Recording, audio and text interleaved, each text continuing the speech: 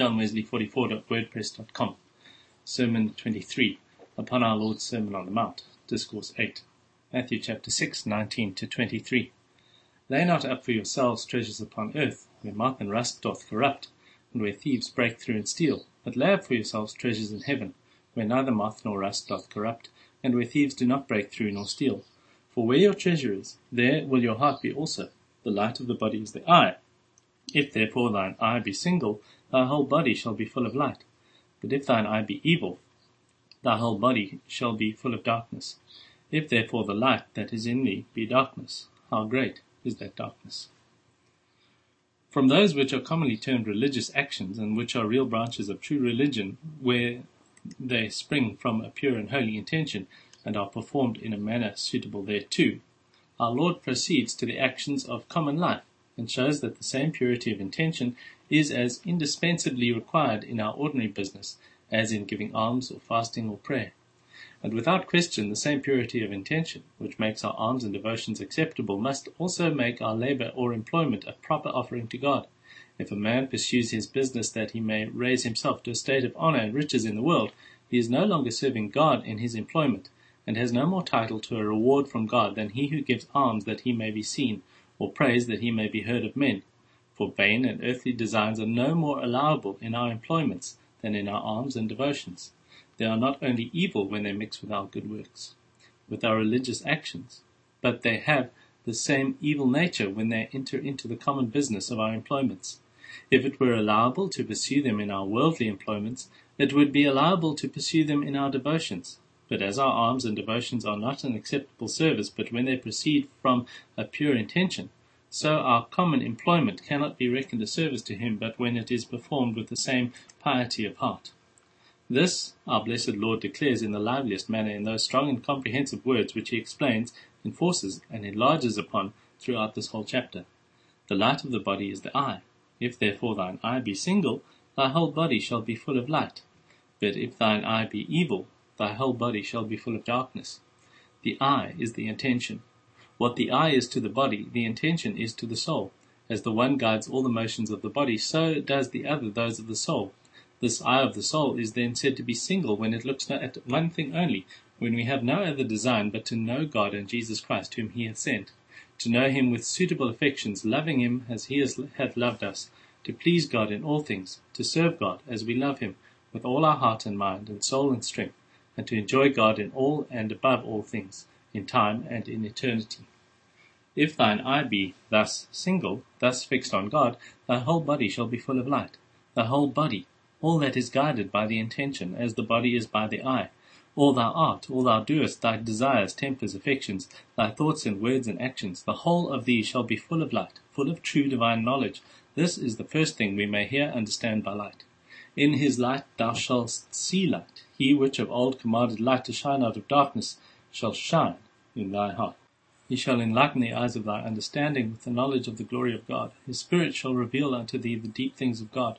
The inspiration of the Holy One shall give thee understanding, and cause thee to know wisdom secretly. Yea, the anointing which thou receivest of him shall abide in thee, and teach thee of all things.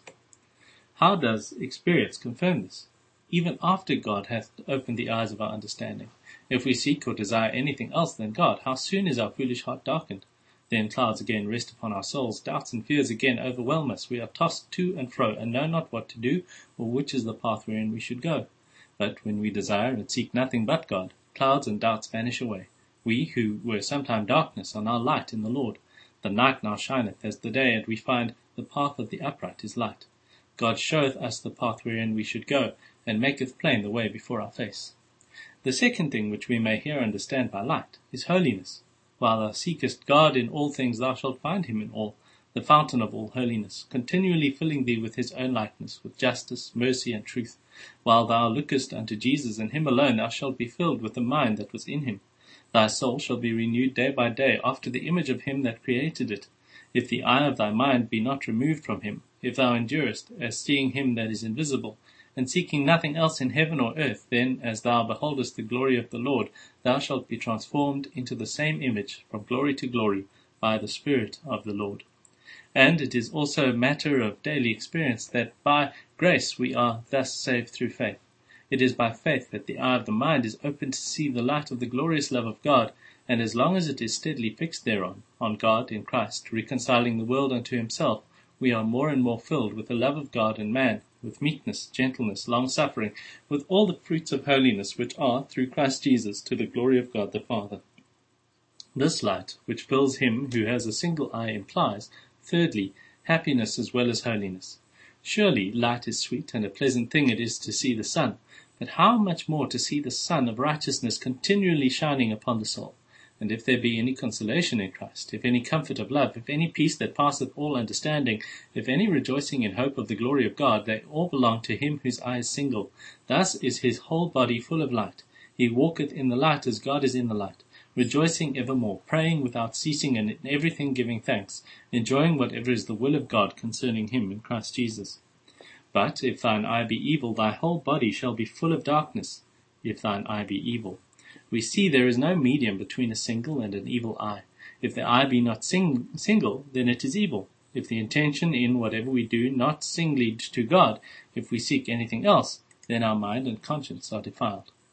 Our eye, therefore, is evil if in anything we do we aim at any other end than God.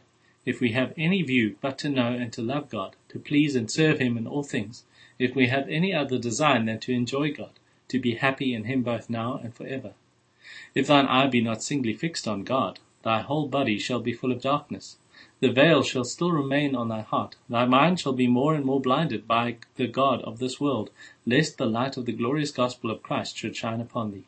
Thou wilt be full of ignorance and error touching the things of God, not being able to receive or discern them, and even when thou hast some desire to serve God, thou wilt be full of uncertainty as to the manner of serving him, finding doubts and difficulties on every side, and not seeing any way to escape.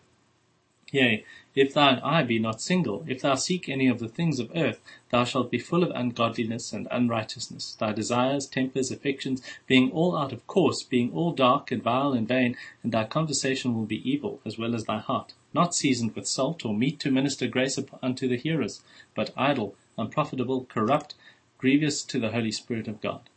Both destruction and unhappiness are in thy ways, for the way of peace hast thou not known. There is no peace, no settled, solid peace for them that know not God. There is no true nor lasting content for any who do not seek him with their whole heart. While thou aimest at any of the things that perish, all that cometh is vanity, yea, not only vanity, but vexation of spirit, and that both in the pursuit and the enjoyment also. Thou walkest indeed in a vain shadow, and disquietest thyself in vain. Thou walkest in darkness that may be felt. Sleep on, but thou canst not take thy rest. The dreams of life can give pain, and that thou knowest, but ease they cannot give. There is no rest in this world or the world to come, but only in God, the centre of spirits. If the light which is in thee be darkness, how great is that darkness? If the intention which ought to enlighten the whole soul, to fill it with knowledge and love and peace, and which in fact does so as long as it is single, as long as it aims at God alone, if this be darkness, if it aim at anything beside God, and consequently cover the soul with darkness instead of light, with ignorance and error, with sin and misery, oh, how great is that darkness! It is the very smoke which ascends out of the bottomless pit. It is the essential night which reigns in the lowest deep, in the land of the shadow of death. Therefore, lay not up for yourselves treasures upon earth, where moth and rust doth corrupt, and where thieves break through and steal. If you do, it is plain your eye is evil. It is not singly fixed on God. With regard to most of the commandments of God, whether relating to the heart of life or the heathens of Africa or America, stand much on a level with those that are called Christians. The Christians observe them, a few only being excepted, very near as much as the heathens.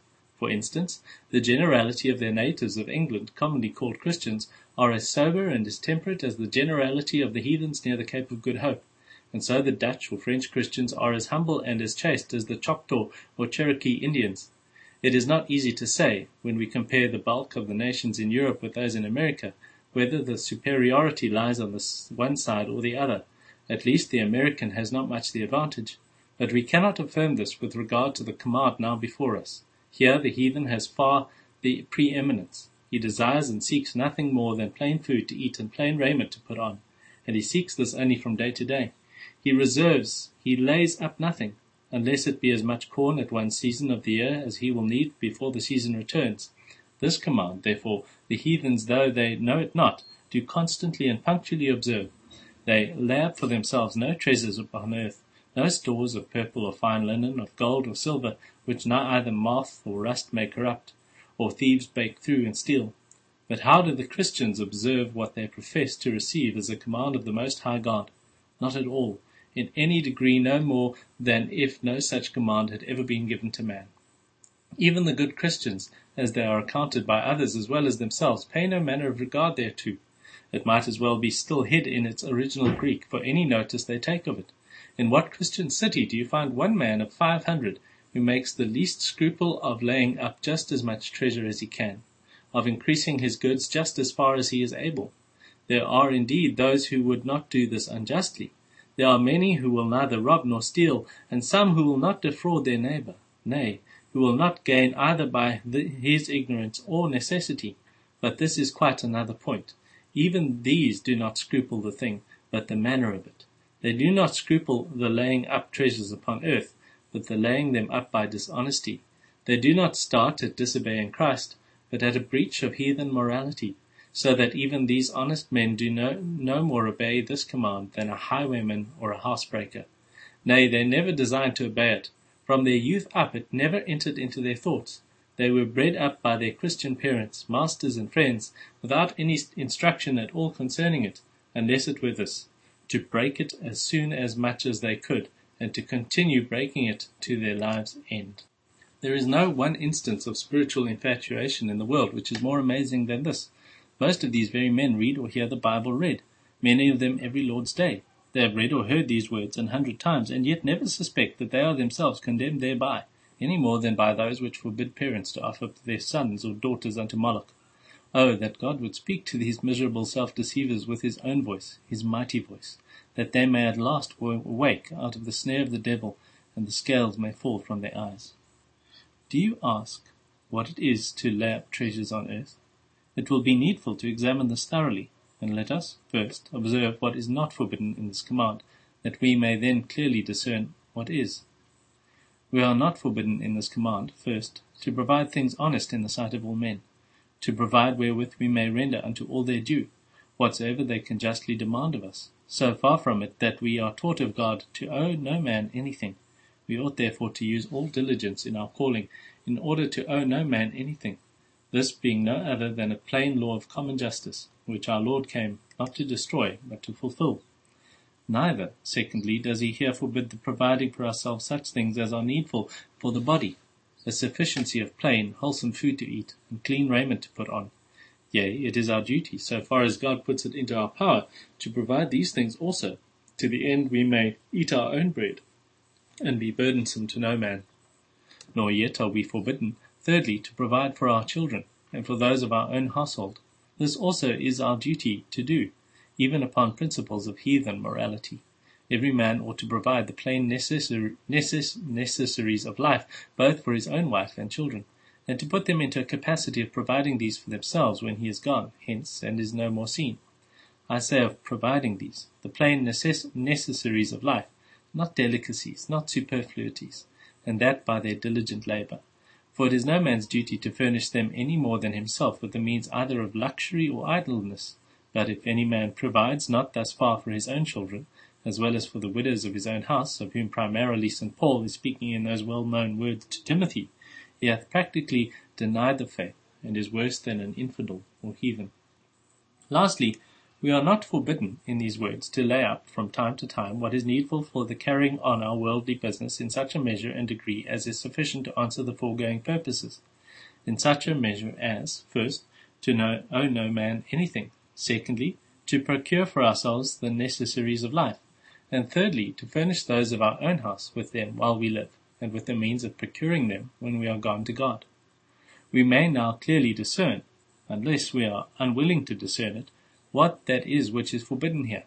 It is the designedly procuring more of this world's goods than will answer the foregoing purposes, the labouring after a larger measure of worldly substance, a larger increase of gold and silver, the laying up any more than these ends require, is what is here expressly and absolutely forbidden. If the words have any meaning at all, it must be this, for they are capable of no other.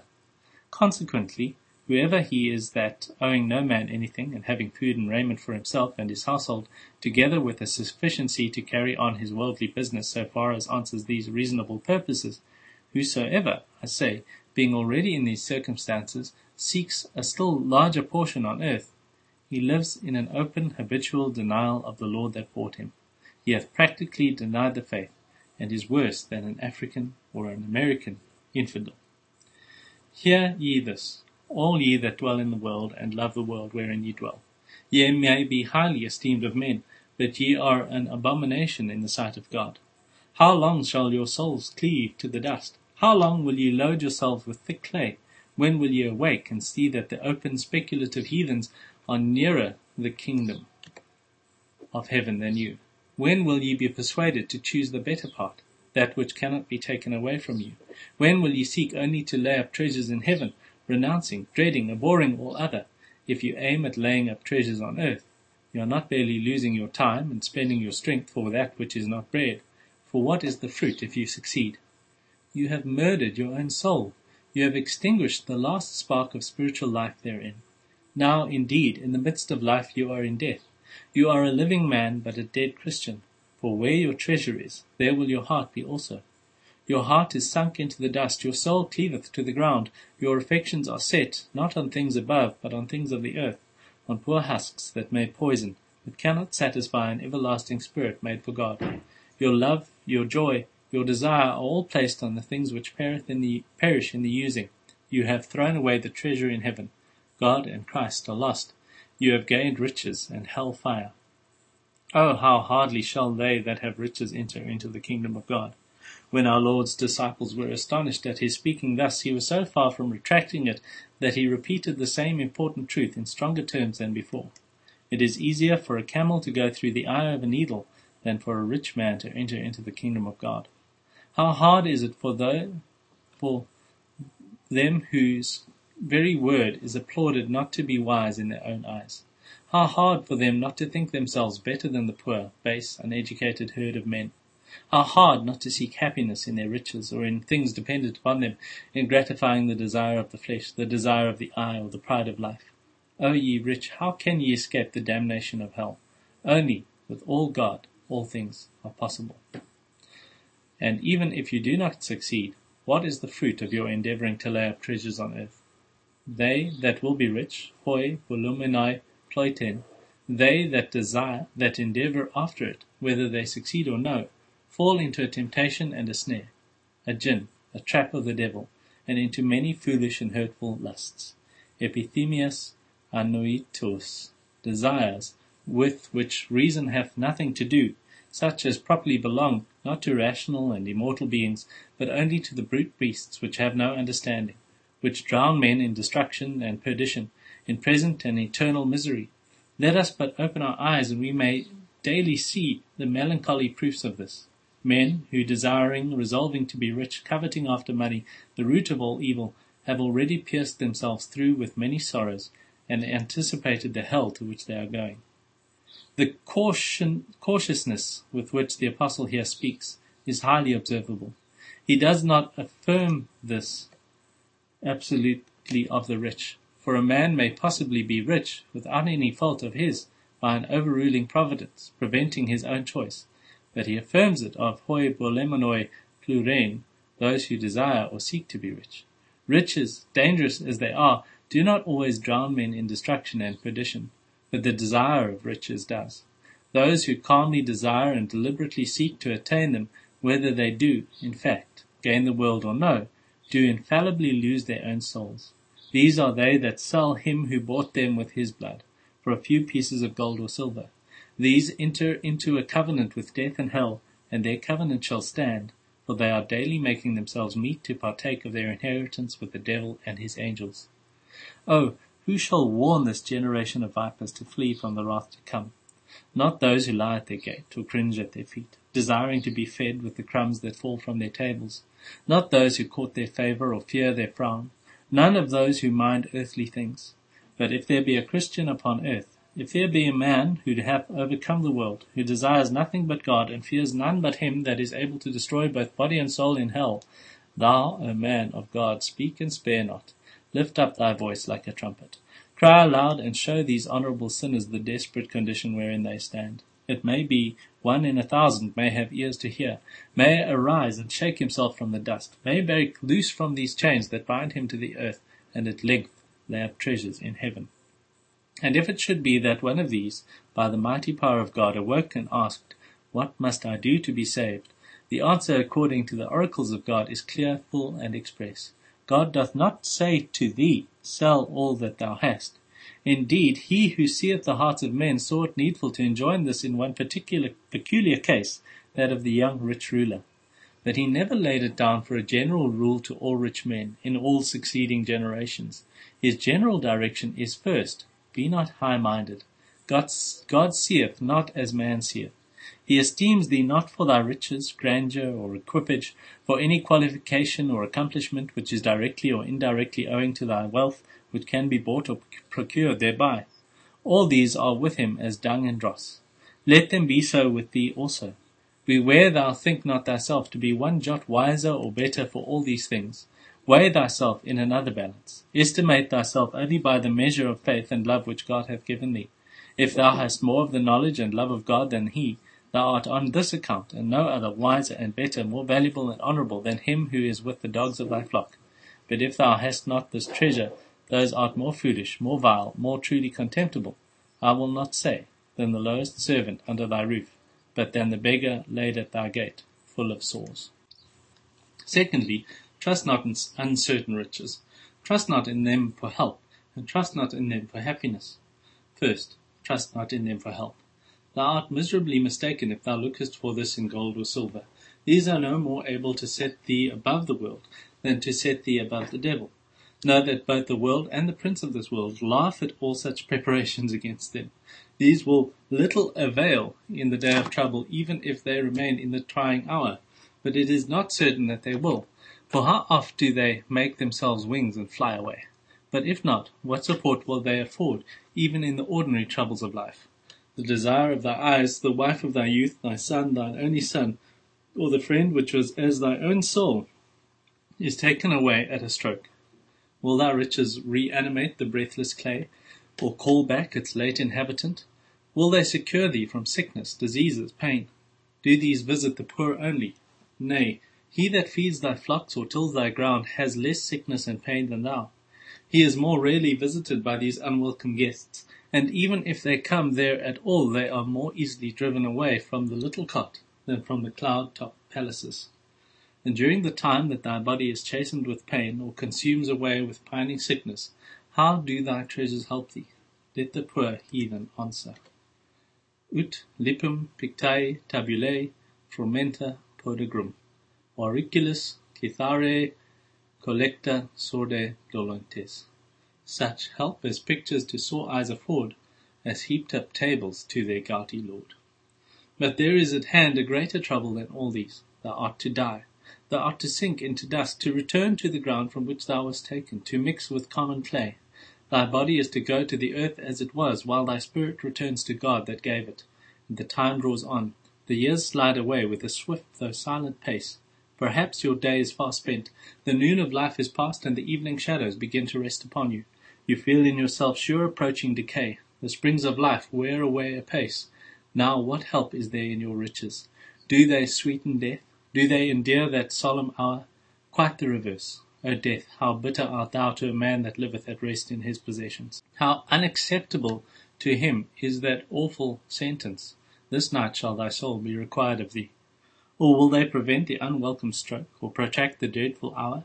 Can they deliver your soul that it should not see death? Can they restore the years that are past? Can they add to your appointed time a month, a day, an hour, a moment?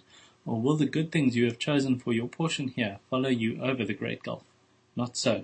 Naked came you into this world. Naked must you return. Linquenda tellus et domus et placens. Uxor nequi harum quas coelis arborum.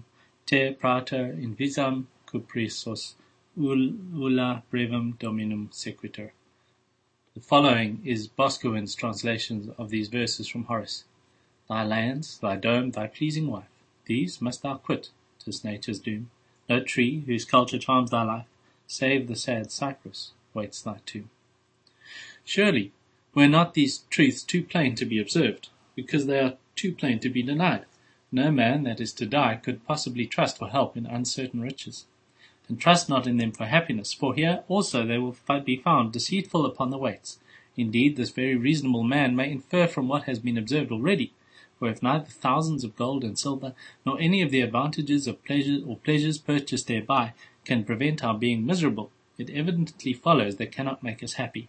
What happiness can they afford to him who in the midst of all is constrained to cry out, to my new court's sad thought does still repair, and round my gilded roofs hangs hovering care. Indeed, experience is here so full, strong, and undeniable that it makes all other arguments needless. Appeal we, therefore, to fact. Are the rich and great the only happy men? And is each of them more or less happy in proportion to his measure of riches? Are they happy at all? I had well nigh said, they are of all men most miserable. Rich man, for once, speak the truth from thy heart. Speak, both for thyself and for thy brethren. Amidst our plenty something still, to me, to thee, to him is wanting. That cruel something unpossessed corrodes and leavens all the rest. Yea, and so it will, till thy worrisome days of vanity are shut up in the night of death. Surely, then, to trust in riches for happiness is the greatest folly of all that are under the sun. Are you not convinced of this? Is it possible you should still expect to find happiness in money or all it can procure? What? Can silver and gold and eating and drinking and horses and servants and glittering apparel and diversions and pleasure, as they are called, make thee happy? They can as soon make thee immortal. These are all dead show. Regard them not. Trust thou in the living God. So shalt thou be safe under the shadow of the Almighty. His faithfulness and truth shall be thy shield and buckler. He is a very present help in time of trouble, such an help as can never fail. Then shalt thou say, if all thy other friends die, the Lord liveth, and blessed be my strong helper. He shall remember thee when thou liest sick upon thy bed, when vain is the help of man, when all the things of earth can give no support. He will make all thy bed in thy sickness. He will sweeten thy pain. The consolations of God shall cause thee to clap thy hands in the flames. And even when this house of earth is well nigh shaken down, when it is just ready to drop into the dust, he will teach thee to say, O death, where is thy sting? O grave, where is thy victory? Thanks be unto God, who giveth me the victory through my Lord Jesus Christ. O trust in him for happiness as well as for help. All the springs of happiness are in him. Trust in him, who giveth us all things richly to enjoy. Pareconti plusios panta eis Apollos sin, who of his own rich and free mercy holds them out to us as in his own hand, that receiving them as his gift and as pledges of his love, we may enjoy all that we possess. It is his love gives a relish to all we taste, puts life and sweetness into all, while every creature leads us up to the great Creator, and all earth is a scale to heaven. He transfuses the joys that are at his own right hand into all he bestows on his thankful children, who, having fellowship with the Father and his Son Jesus Christ, enjoy him in all and above all. Thirdly, seek not to increase in goods. Lay not up for thyself treasures upon earth. This is a flat positive command, full as clear as thou shalt not commit adultery. How then is it possible for a rich man to grow richer without denying the Lord that bought him? Yea, how can any man who has already the necessaries of life gain or aim at more and be guiltless? Lay not up, saith our Lord, treasures upon earth. If, in spite of this, you do and will lay up money or goods, which moth or rust may corrupt, or thieves break through and steal, if you will add house to house or field to field, why do you call yourself a Christian? You do not obey Jesus Christ. You do not design it. Why do you name yourself by his name? Why call ye me Lord, Lord, saith he himself, and do not the things which I say? If you ask, but what must we do with our goods, seeing we have more than we have occasion to use, if we must not lay them up? Must we throw them away? I answer, if you threw them into the sea, if you were to cast them into the fire and consume them, they would be better bestowed than they are now. You cannot find so mischievous a manner of throwing them away as either the laying them up for your posterity, or the laying them out upon yourselves in folly and superfluity. Of all possible methods of throwing them away, these two are the very worst, the most opposite to the gospel of Christ, and the most pernicious to your own soul. How pernicious to your own soul the latter of these, it has been excellently shown by a late writer. If we waste our money, we are not only guilty of wasting a talent which God has given us, but we do ourselves this farther harm. We turn this useful talent into a powerful means of corrupting ourselves, because so far as it is spent wrong, so far it is spent in the support of some wrong temper and gratifying some vain and unreasonable desires, which as Christians we are obliged to renounce.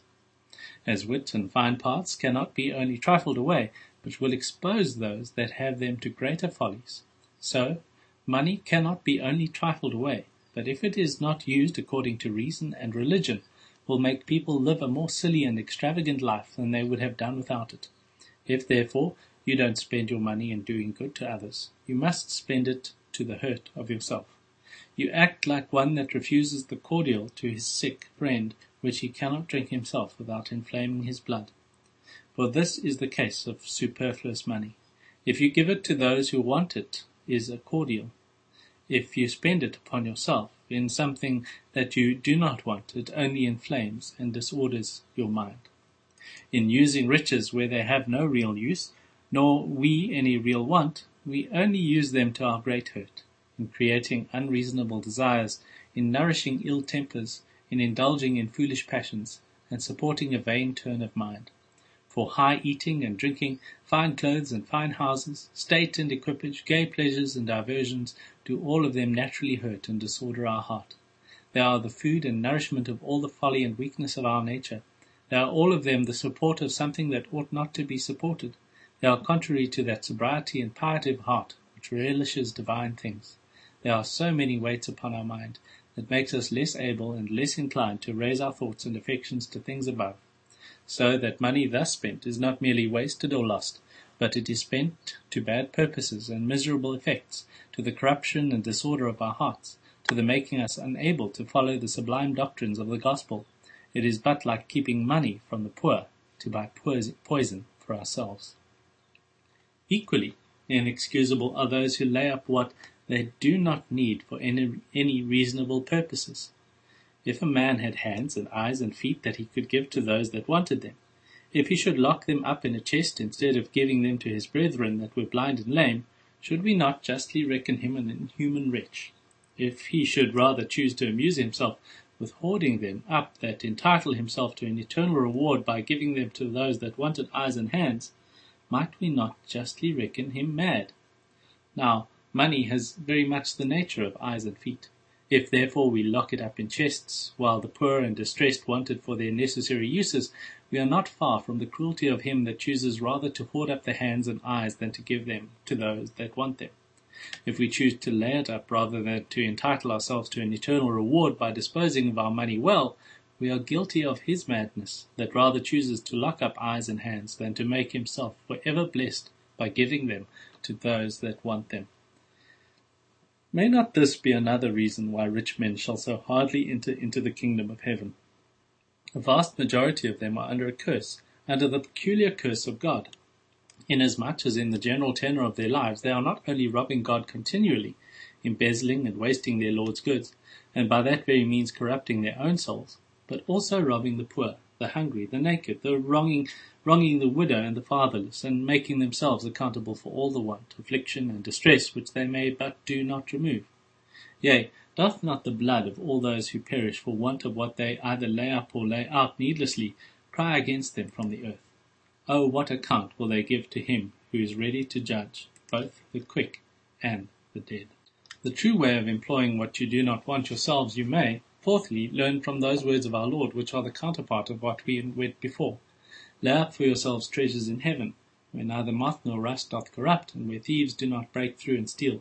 Put out whatever thou canst spare upon better security than this world can afford.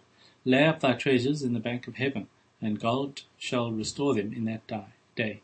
He that hath pity upon the poor lendeth unto the Lord, and look what he layeth out, it shall be paid him again. Place that, saith he, unto my account, howbeit thou owest me thine own self besides. Give to the poor with a single eye, with an upright heart and right, so much given to God. For inasmuch as ye did it unto one of the least of these my brethren, you have done it unto me. This is the part of a faithful and wise steward, not to sell either his houses or lands or principal stock, be it more or less, unless some peculiar circumstances should require it, and not to desire or endeavor to increase it, any more than to squander it away in vanity, but to employ it wholly to those wise and reasonable purposes for which his Lord has lodged it in his hands. The wise steward, after having provided his own household with what is needful for life and godliness, makes himself friends with all that remains from time to time of the mammon of unrighteousness, that when he fails they may receive him into everlasting habitations. That whensoever his earthly tabernacle is dissolved, they who were before carried into Abraham's bosom, after having eaten his bread and worn the fleece of his flock, and praised God for the consolation, may welcome him into paradise and to the house of God eternal in the heavens. We charge you, therefore, who are rich in this world, as having authority from our great Lord and Master, Agathoergen, to be habitually doing good, to live in a course of good works. Be ye merciful, as your Father which is in heaven is merciful, who doth good, and ceaseth not. Be ye merciful. How far? After your power, with all the ability which God giveth. Make this your only measure of doing good, not any beggarly maxims or customs of the world. We charge you to be rich in good works, as you have much, to give plenteously. Freely ye have received, freely give, so as to lay up no treasure but in heaven. Be ye ready to distribute, to every one according to his necessity. Disperse abroad, give to the poor, deal your bread to the hungry, cover the naked with a garment, entertain the stranger, carry or send relief to them that are in prison, heal the sick, not by miracle, but through the blessing of God upon your seasonable support. Let the blessing of him that was ready to perish through pining want come upon thee. Defend the oppressed, plead the cause of the fatherless, and make the widow's heart sing for joy. We exhort you in the name of the Lord Jesus Christ to be willing to communicate, koinonikos einai, to be of the same spirit, though not in the same outward state, with those believers of ancient times who remain steadfast in te koinonia, in that blessed and holy fellowship, wherein none said that anything was his own, but they had all things common. Be a steward, a faithful and wise steward of God and of the poor, differing from them in these two circumstances only, that your wants are first supplied out of the portion of your Lord's goods which remains in your hands, and that you have the blessedness of giving. Thus lay up for yourselves a good foundation, not in the world which now is, but rather for the time to come, that ye may lay hold on eternal life. The great foundation indeed of all the blessings of God, whether temporal or eternal, is the Lord Jesus Christ, his righteousness and blood, what he hath done and what he hath suffered for us, and other foundation in this sense no man can lay. No, not an apostle, no, not an angel from heaven, but through his merits, whatever we do in his name is a foundation for a good reward in the day when every man shall receive his own reward according to his own labour. Therefore labour thou not for the meat that perish, but for that which endureth unto everlasting life. Therefore whatsoever thy hand now findeth to do, do it with thy might. Therefore let no fair occasion pass unheeded by, snatching the golden moments as they fly. Thou by few fleeting years ensure eternity. By patient continuance in well-doing seek thou for the glory and honour and immortality. In a constant zealous performance of all good works, wait thou for that happy hour when the King shall say, I was an hungered, and ye gave me meat. I was thirsty, and ye gave me drink. I was a stranger, and ye took me in. Naked, and ye clothed me. I was sick, and ye visited me. I was in prison, and ye came unto me. Come, ye blessed of my Father, receive the kingdom prepared for you from the foundation of the world.